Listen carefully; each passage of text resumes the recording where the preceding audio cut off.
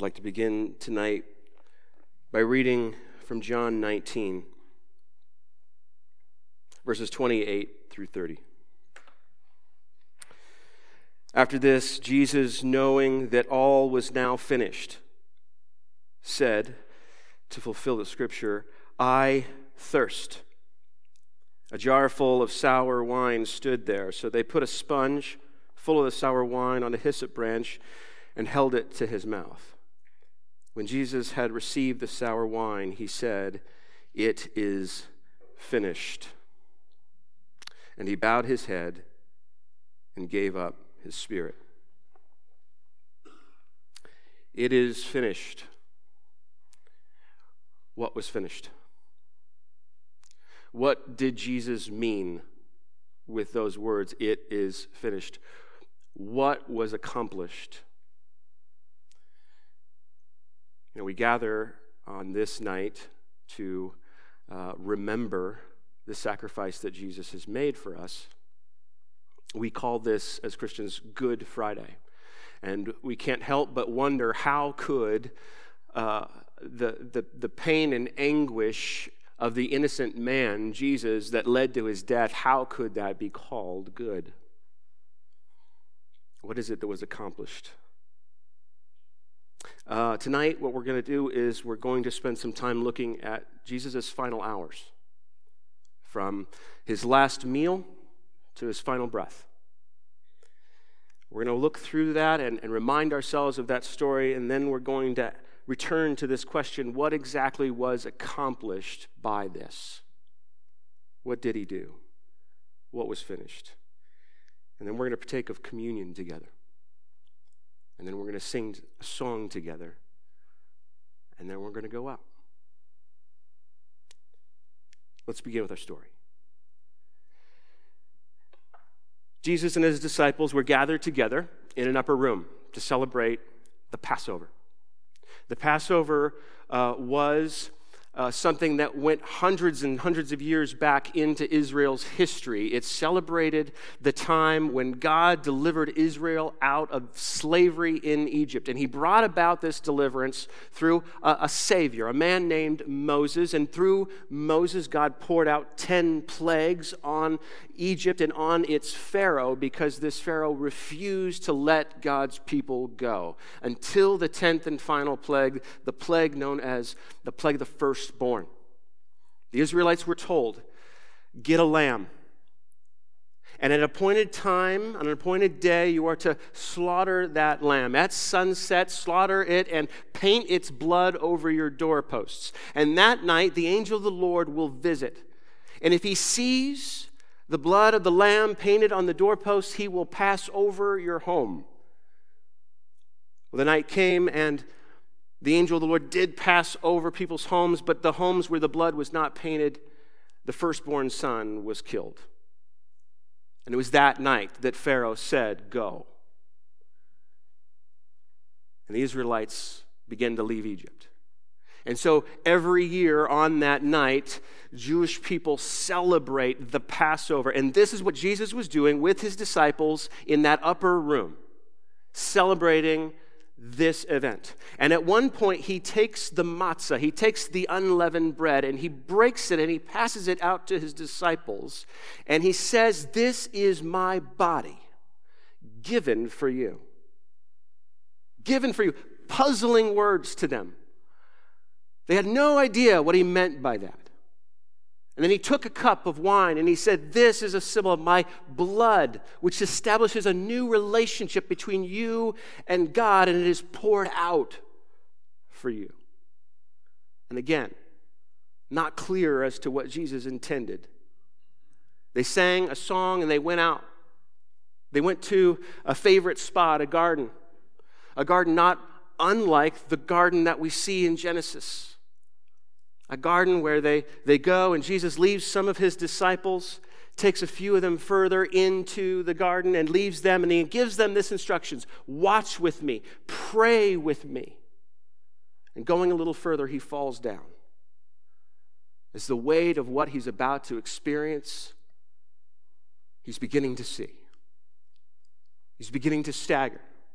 Because there is this cup that the Word of God is spoken over and over about. It is a cup of God's wrath.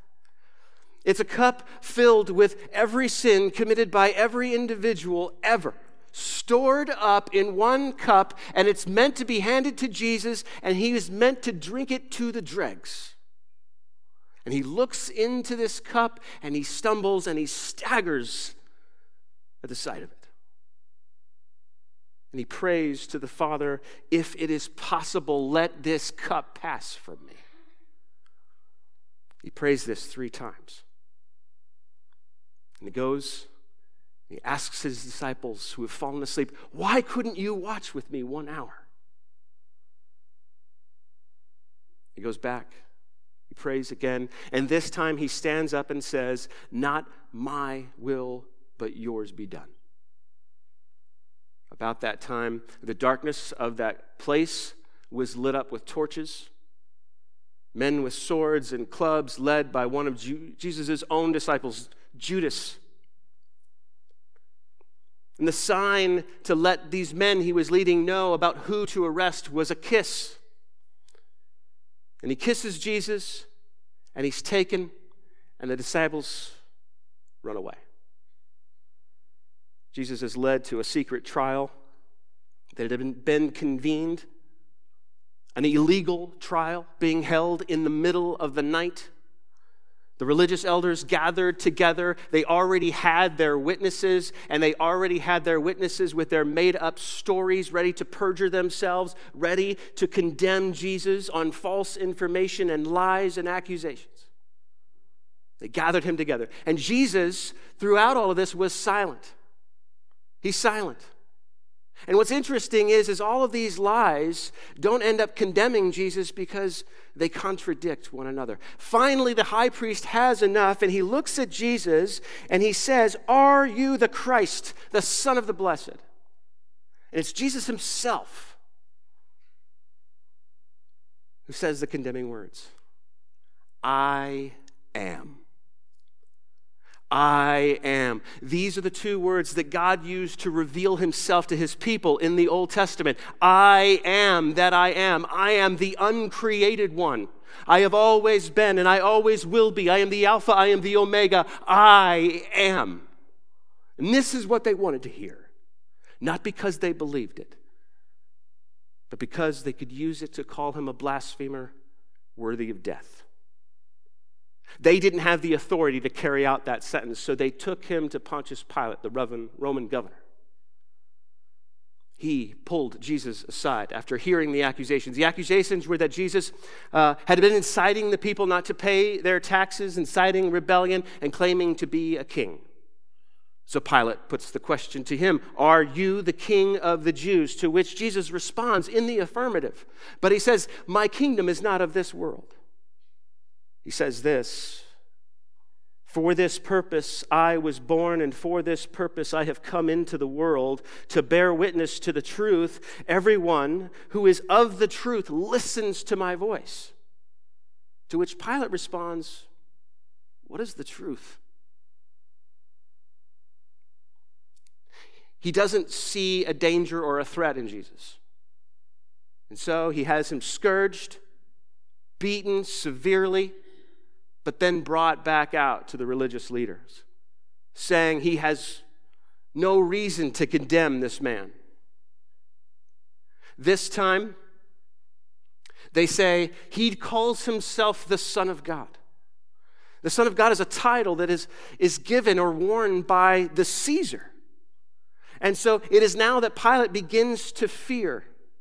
He cannot allow a man to live who would call himself on the same plane or with the same dignity as the Caesar. And it's his job to keep peace in Palestine. And it seems that this mob is about ready to go berserk. And so in order to keep peace, he's going to do what they ask him to do. Out of fear, he hands them over to be crucified. But before that, his soldiers take him. They make a crown of thorns from a bush, and they push it into his scalp. They dress him in a purple robe, and they begin to beat him and hit him with their bare fists. mockingly bow down to him. Jesus has had no sleep.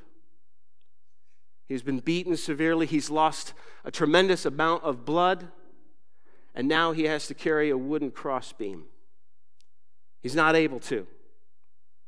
And so a bystander is forced to take his place. They get to the place of the skull, a hill named Golgotha.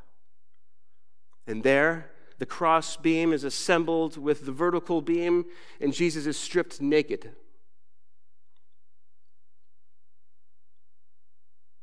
His arms splayed out, and nails driven into them. Nails driven into his feet. And bloody and naked, he is raised up for the world to see. Deuteronomy 21:22 states that a man hung on a tree is cursed by God. But he was cursed by people first. First, it was the people walking past, the bystanders, jeering at him. Then it was those elders, those religious leaders mocking him. And even the criminals who had been crucified on his right and his left began to mock him. The Gospels say that about noon, a supernatural darkness came upon the land. It wasn't the sun going behind any clouds. It wasn't a solar eclipse. It was a supernatural darkness that came across the land for 3 hours. And in that time, Jesus barely said anything. He didn't return the mocking. He didn't return the cursing. He didn't cry out vengeful things, spiteful, hateful things. Instead, the words that did come out of his mouth were words of mercy and forgiveness and care for people. Around 3 o'clock, Jesus cried out in a loud voice, my God, why have you forsaken me?" You can hear the brokenness, that there is an intimate relationship that exists between him and his Father, and it's not there.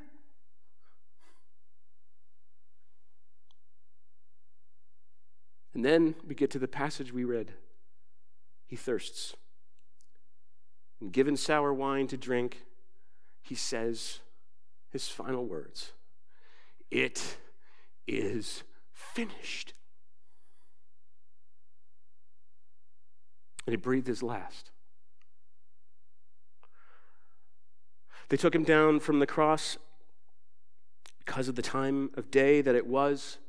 His burial was quick, borrowing the tomb of a rich man. What did it accomplish?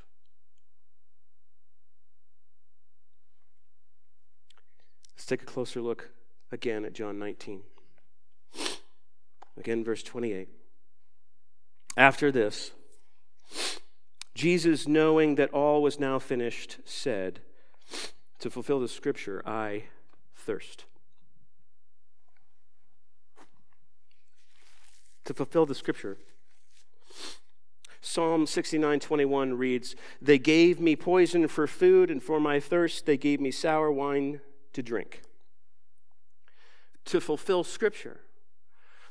The psalm is a prophecy, and Jesus fulfilled it. A jar full of sour wine stood there, so they put a sponge full of sour wine on a hyssop branch and held it to his mouth. Jesus is fulfilling prophecy.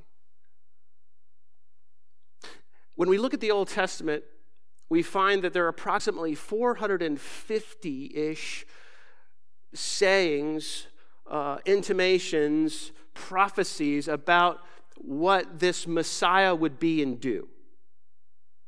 450 either direct or indirect prophecies about what this Messiah would be. And Jesus fulfilled 300 of them the first time he was here. The rest to be filled later. If he's fulfilling prophecy, see, that tells you that there's a plan involved. That somebody said something would happen according to a plan, and it happened.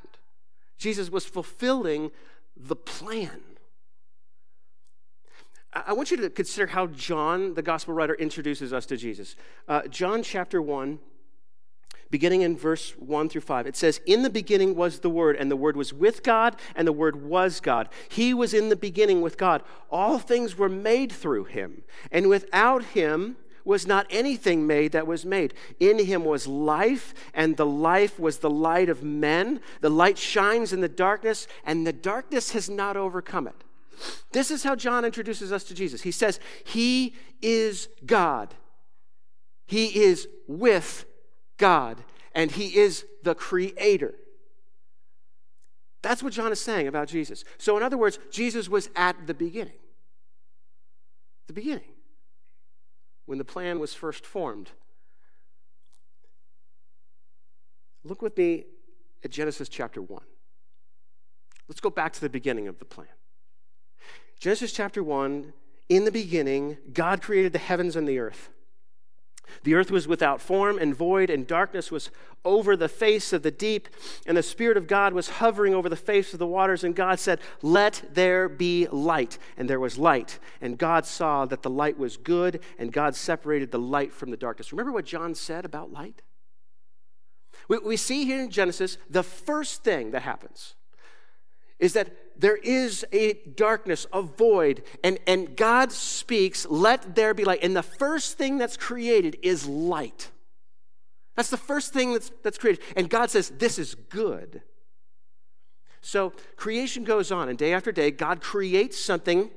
He brings it into existence by the word of his mouth, and he declares it to be good until we get to the sixth day. And on the sixth day, God creates humanity, formed out of the dust of the ground, breathed into with his very breath. These are the image bearers of God. Humanity was created to be like mirrors that would reflect accurately what God was like to the rest of creation. They were meant to be co-regents with God, co-creators, leaders of this new creation. He put them in charge of it. He wanted them to reign and rule with him until we get to Genesis chapter 3. And then the enemy comes in. The deceiver slithers in, and he tells our first parents a lie that God is not good. And you should not reign and rule with him. You should reign and rule apart from him. And they believed the lie. And the problem is you can't reign and rule apart from God. You see, to reject him is to walk into the darkness. He's the light. To disobey and rebel against him is to allow his good creation to become filled with corruption. This is sin. This is what sin does. Sin takes what God has made good and it defiles it and it destroys it. And God and sin cannot coexist. A.W. Tozer writes, "God is holy, and he has made holiness the moral condition necessary to the health of his universe. Sin's temporary presence in the world only accents this. Whatever is holy is healthy. Evil is moral sickness and must end ultimately in death." He goes on to say, to preserve his creation, God must destroy whatever would destroy it. Every wrathful judgment in the history of the world has been a holy act of preservation. The holiness of God, the wrath of God, and the health of the creation are inseparably united. God must deal with the state that humanity now finds itself in, but how? Without destroying it. And so this is where the plan begins. This is where the plan begins. From Genesis to Malachi, we see picture after picture of a coming Messiah, a new and better king, a new and better prophet, a new and better priest. And over and over and over again, this picture is given. And then at the dawn of the New Testament, he is born. The Son of God comes in to the picture. John 1:14 says this, "And the Word became flesh and dwelt among us, and we have seen his glory, glory as of the only Son from the Father, full of grace and truth." You see, God himself follows us into the darkness. He's born as we are born. He's dependent as we are dependent. He comes in small and fragile, and like a babe, he still needs to be fed and burped and changed and held in his mother's arms. He still needs to grow up and to learn. He takes on what it means to be one of us, only he brings in the light with him. He brings in the light. This is the plan. It's a plan that calls for propitiation. I want you to look at 3 pieces of scripture with me. 1 John 2:1-2 says this, "My little children, I'm writing these things to you so that you may not sin. But if anyone does sin, we have an advocate with the Father, Jesus Christ the righteous. He is the propitiation for our sins, and not for ours only, but also for the sins of the whole world." Hebrews 2:17, "Therefore he had to be made like his brothers in every respect, so that he might become a merciful and faithful high priest in the service of God, to make propitiation for the sins of the people." Romans 3:23-25, "For all have sinned and fall short of the glory of God, and are justified by his grace as a gift through the redemption that is in Christ Jesus, whom God put forward as a propitiation by his blood to be received by faith." This is a word we very, very seldom use, and I think very, very few Christians actually know what it means, but it's so significant to what it is that Jesus accomplished and finished that day. Propitiation. A loose definition would be this: it's a sacrifice that bears God's wrath so that God becomes favorably disposed toward us. A substitute that bears God's wrath so God can be favorably disposed toward us. And God was not favorably disposed towards us. We rebelled. We rejected. We brought sin and death into his good creation. God was not favorably disposed towards us. We were, in fact, his enemies. And yet he loved us. The motive for God to come up with this plan, a plan to provide a substitute that he could pour out his wrath on so that he could be favorably disposed toward us. It was love that motivated this plan. For God so loved the world that he gave his only Son. How is it that God could become favorably disposed towards us? We needed a sacrifice. We needed a substitute. And Jesus willingly came and fulfilled those roles. There's 2 ways that we needed him to be a substitute for us. The first is that we needed him to be obedient for us. We, on our own, were not obedient to God, but Jesus was. Every moment of his life, completely faithful to his Father. Completely, totally his Father's. Faithfulness. You see, he was obedient. And see, in order for him to be a substitute for us, he had to be. He had to be. The second thing that he needed to do was to suffer for us. He needed to suffer in our place. You see, you may have heard me talk about this. I call it the Great Exchange. We have this resume of sin.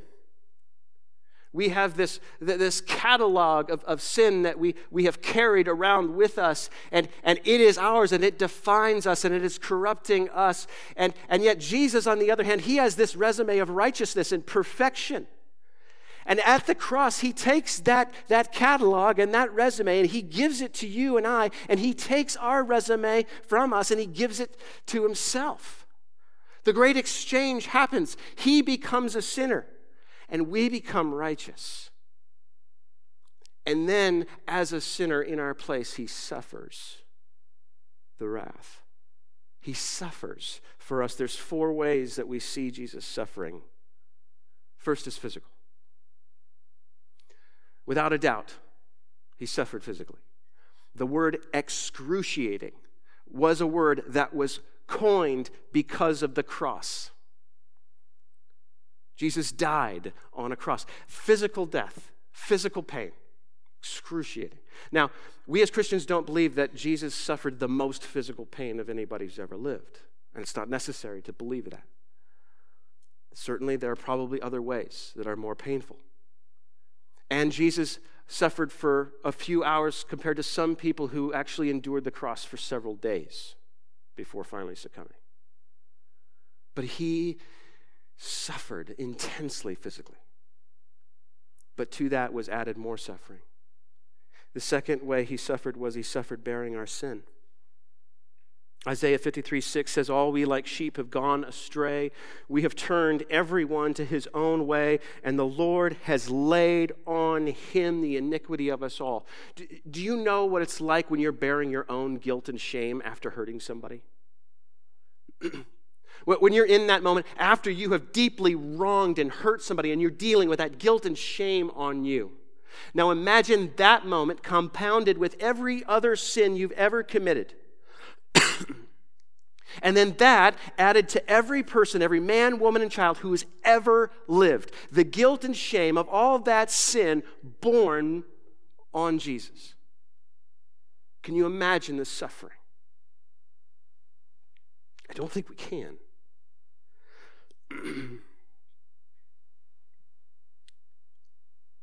John the Baptist, when he met Jesus, referred to him as the Lamb of God who takes away the sins of the world.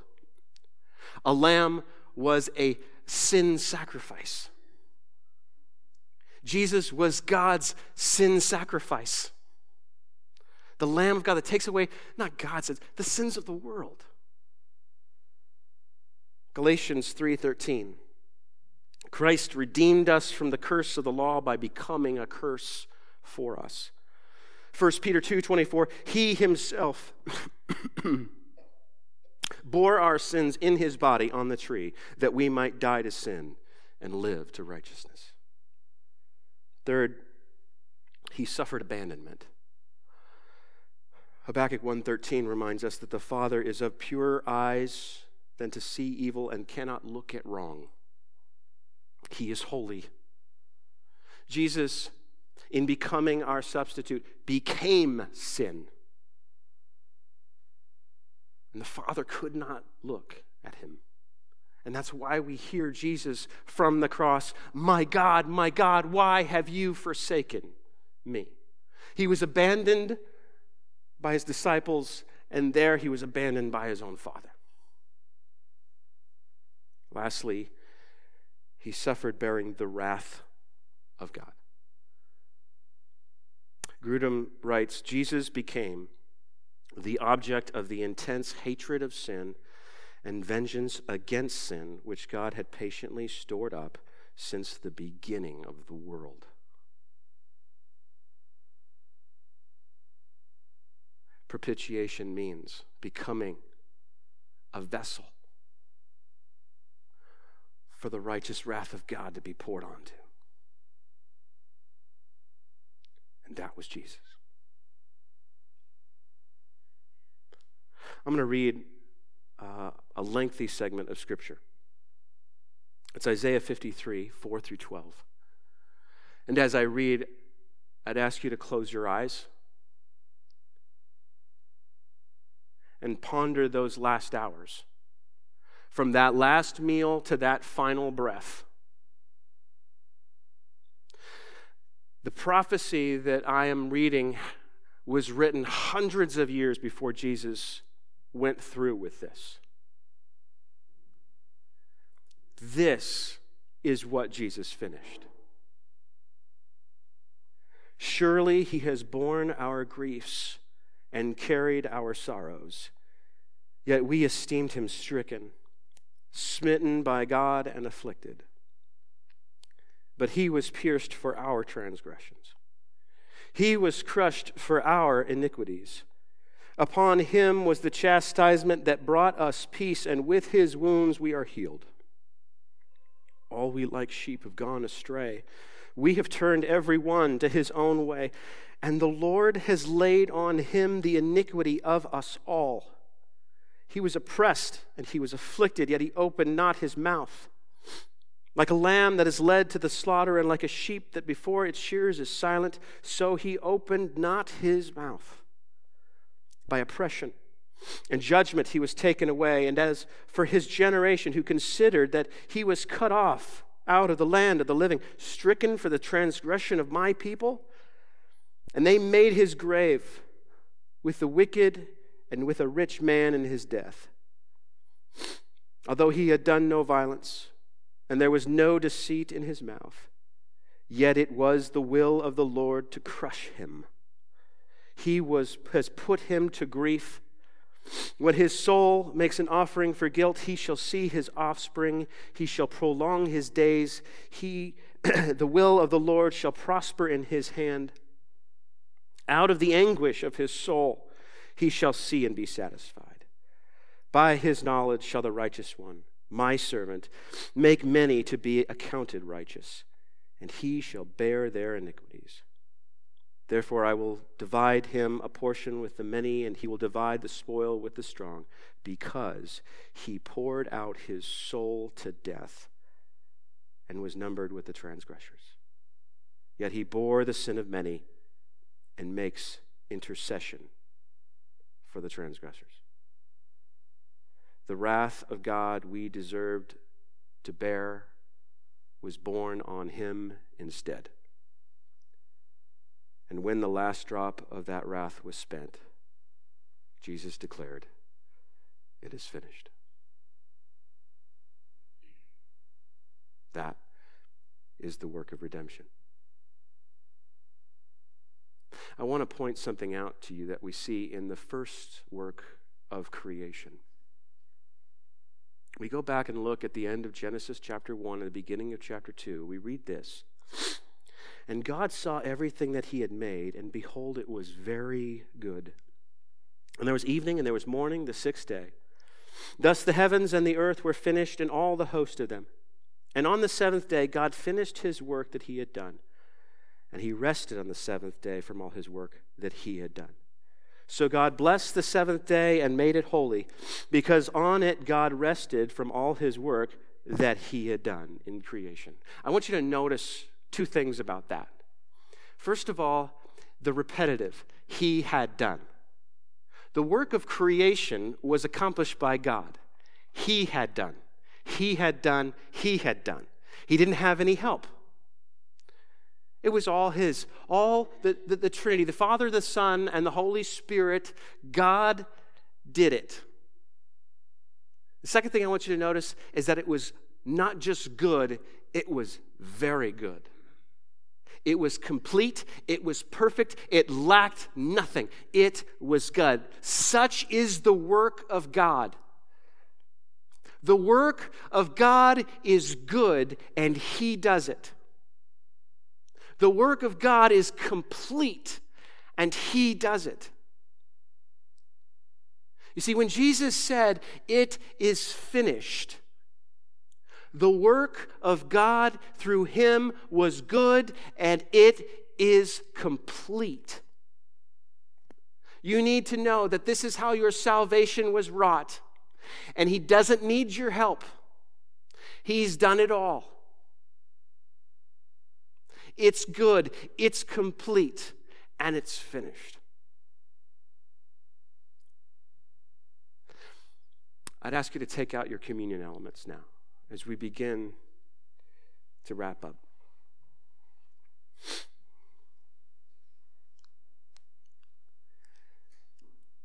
That last night, his last meal, he took that matzah, he broke it, he passed it.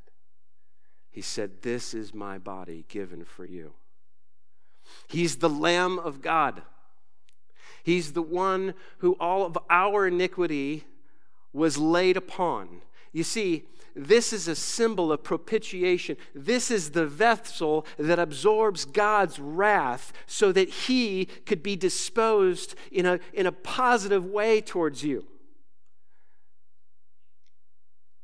He said, "This is my body, and it's given for you." Some people say that the cross is an act of divine child abuse, that the Father forced his Son into doing this.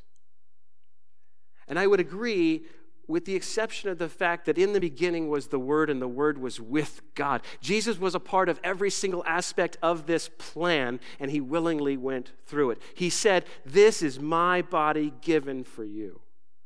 And if he has been given for you, then say amen and eat this little piece of bread.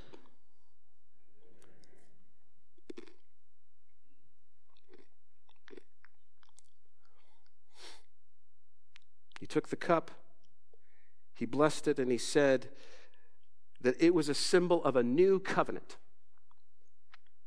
A new covenant. Adam and Eve, their relationship with God was broken. They were fallen. The way that they were meant to image who God was like was broken. And it needed to be repaired, and it needed to be fixed, and there needed to be a new relationship. And Jesus came to give us that new relationship. But in order for that to happen, the wrath of God against our sin needed to be dealt with. And Jesus became the vessel which absorbed that wrath so that God could once again welcome us in to where he is. When Jesus died, a curtain in the temple that separated the Holy of Holies from the rest of the world was torn from top to bottom. And once again, you and I can have a face-to-face relationship with the God of the universe because he became the propitiation of our sins. And if he did that for you, say amen and drink.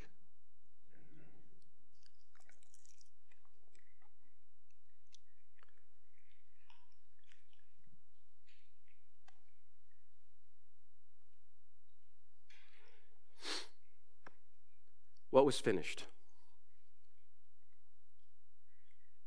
There's a world out there that needs Jesus to be their propitiation. And if they were to ask you, when Jesus said, "It is finished," would you be able to give them an answer? I'm going to pray. The team's going to come up. We're going to sing, and then we're going to go out our separate ways, and we're going to wait. Heavenly Father, everything you have ever done is good. From creation to now, everything you have done is perfect. It is complete. It lacks nothing. And Lord Jesus, your life, your death, everything that you accomplished, perfect. And we who are gathered here tonight, who have had our sins removed as far as the east is from the west because of what you did, can look at this day and say, "This is good." And thank you, God. In your precious name, amen.